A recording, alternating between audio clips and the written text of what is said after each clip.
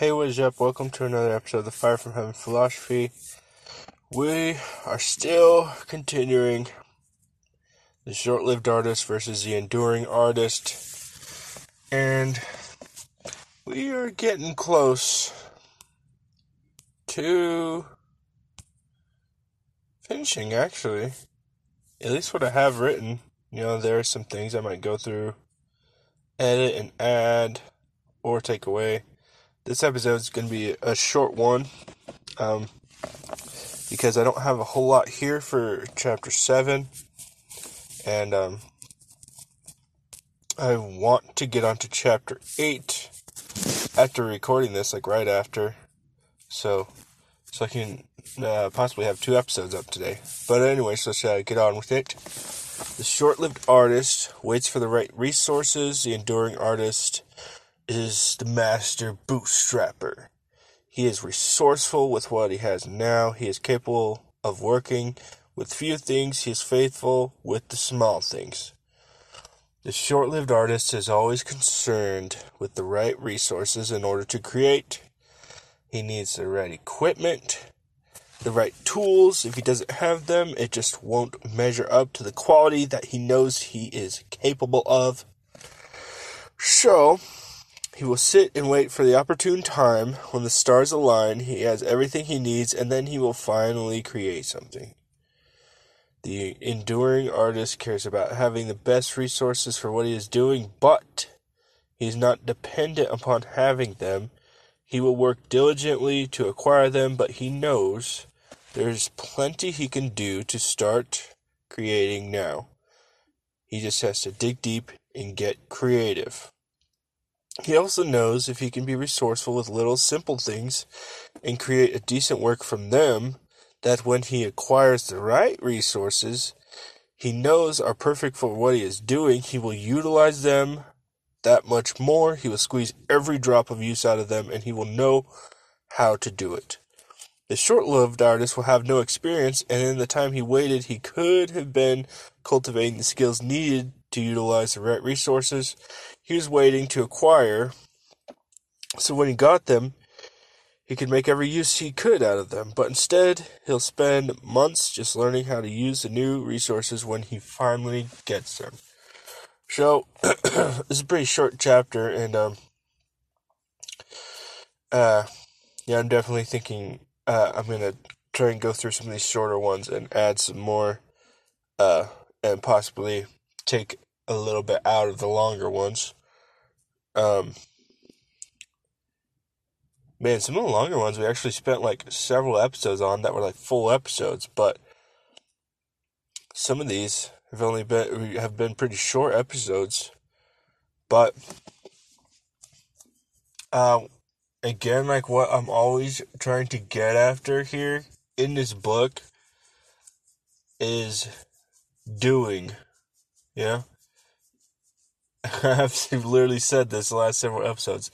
The emphasis is always on the doing, okay? You're never going to always have all the right things you need. You're never going to have, all the right circumstances. If you have one thing, you're going to not have another thing, It's always going to be something. There's always going to be something. So the point is finding a way to do regardless of what's going on around you,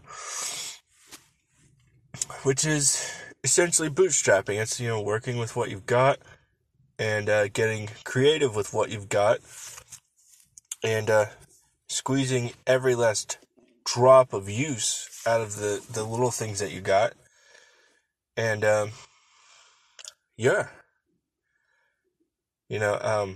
I think a lot of these shorter chapters I might go through and try to add some of my own personal stories, because with this one I can really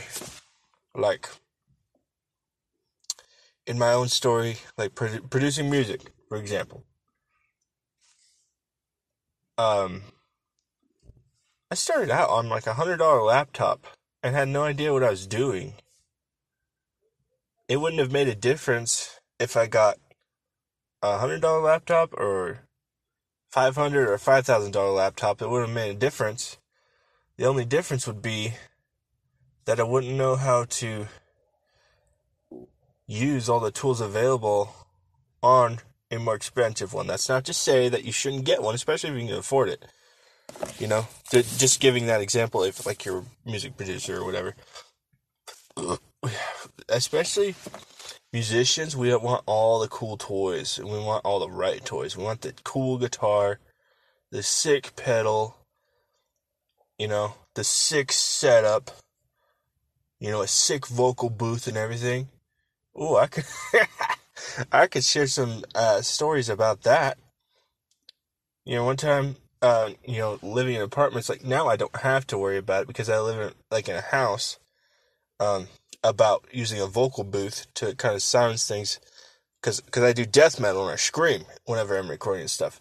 But when I was living in apartments, at one point I was like, well, I gotta do something, So I made a vocal booth out of cardboard, and some of that padding you can order. That's bootstrapping. That's taking like the small things that you have and being creative with them. I literally took a couple of cardboard boxes I bought from Walmart, some duct tape, and some, what's it called? Sound foam or whatever, those little foam things, supposed to keep sound in or whatever, or keep sound out.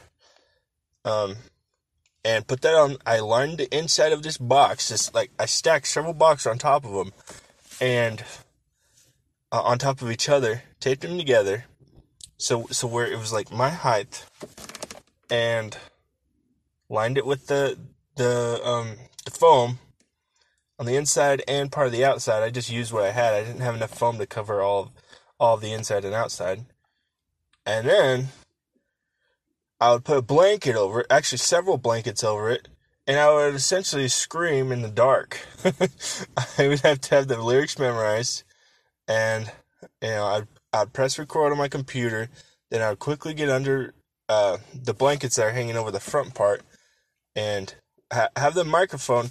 I actually had to drill a hole into the box to where I could put the microphone stand sticking through, because I can't put the microphone stand inside of it because it's too narrow of a box. It would stick through, so the microphone was, sticking through. It was in there, and it was a pain in the butt trying to get it adjusted the right way and everything. And I would scream. That's how I recorded my first album. So, that's just I definitely think I'm going to include that in the book now, like that story. That's just one example. Like I started out. Before I got distracted, remembering the story about the vocals, my homemade vocal booth, I was talking about. I started out with a laptop, and I think I bought a recording DAW. I used Reaper for a while. Some of you music producers might know what that is. It's a pretty great one. It worked great for me for a while, and used that on a cheap $100 laptop, and I was able to bootstrap with that for quite a while.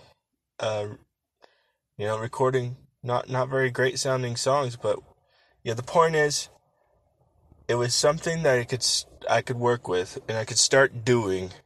The point of doing is to learn. So I was able to do, regardless of how poopy it sounded. And I was just able to do, I was able to just even utilize that one small thing and do something with it. And that eventually helped grow into, what I do now, Fire from Heaven. Which I don't want to toot my own horn, but I would at least say it sounds way better than those did, okay? And, it's just been lots of, several years of struggle and constant learning and constant growing, to get to this point where I finally feel like I'm making decent quality music. But, like, if I was just, like, waiting for the right resources or, whatever, like, the right setup, Like, even now, the setup I have is pretty bootstrapped. Honestly. Still a cheap computer, maybe a little bit upgraded from the laptop I started out with, but, and, which is great. When I was able to upgrade some resources, it was massive because I knew how to use them. I knew kind of in general sense how I've already kind of started using things rather than waiting till I had all the right resources then going. I was able to really squeeze a lot of use out of them. So, principle here is don't wait for the right resources. Bootstrap, do what you can now. That's not to say you can't get the right resources or anything. Just do what you can now. Make sure you have something that you can do now, okay? Have something you can practice now. Something you could be growing in experience of and things like that. Because there's no way around it. It's going to take work. It's going to take time. It's going to take experience. It's going to take a lot of failure. It's going to take a lack of success to develop success. I'm close on that thought. Stay metal.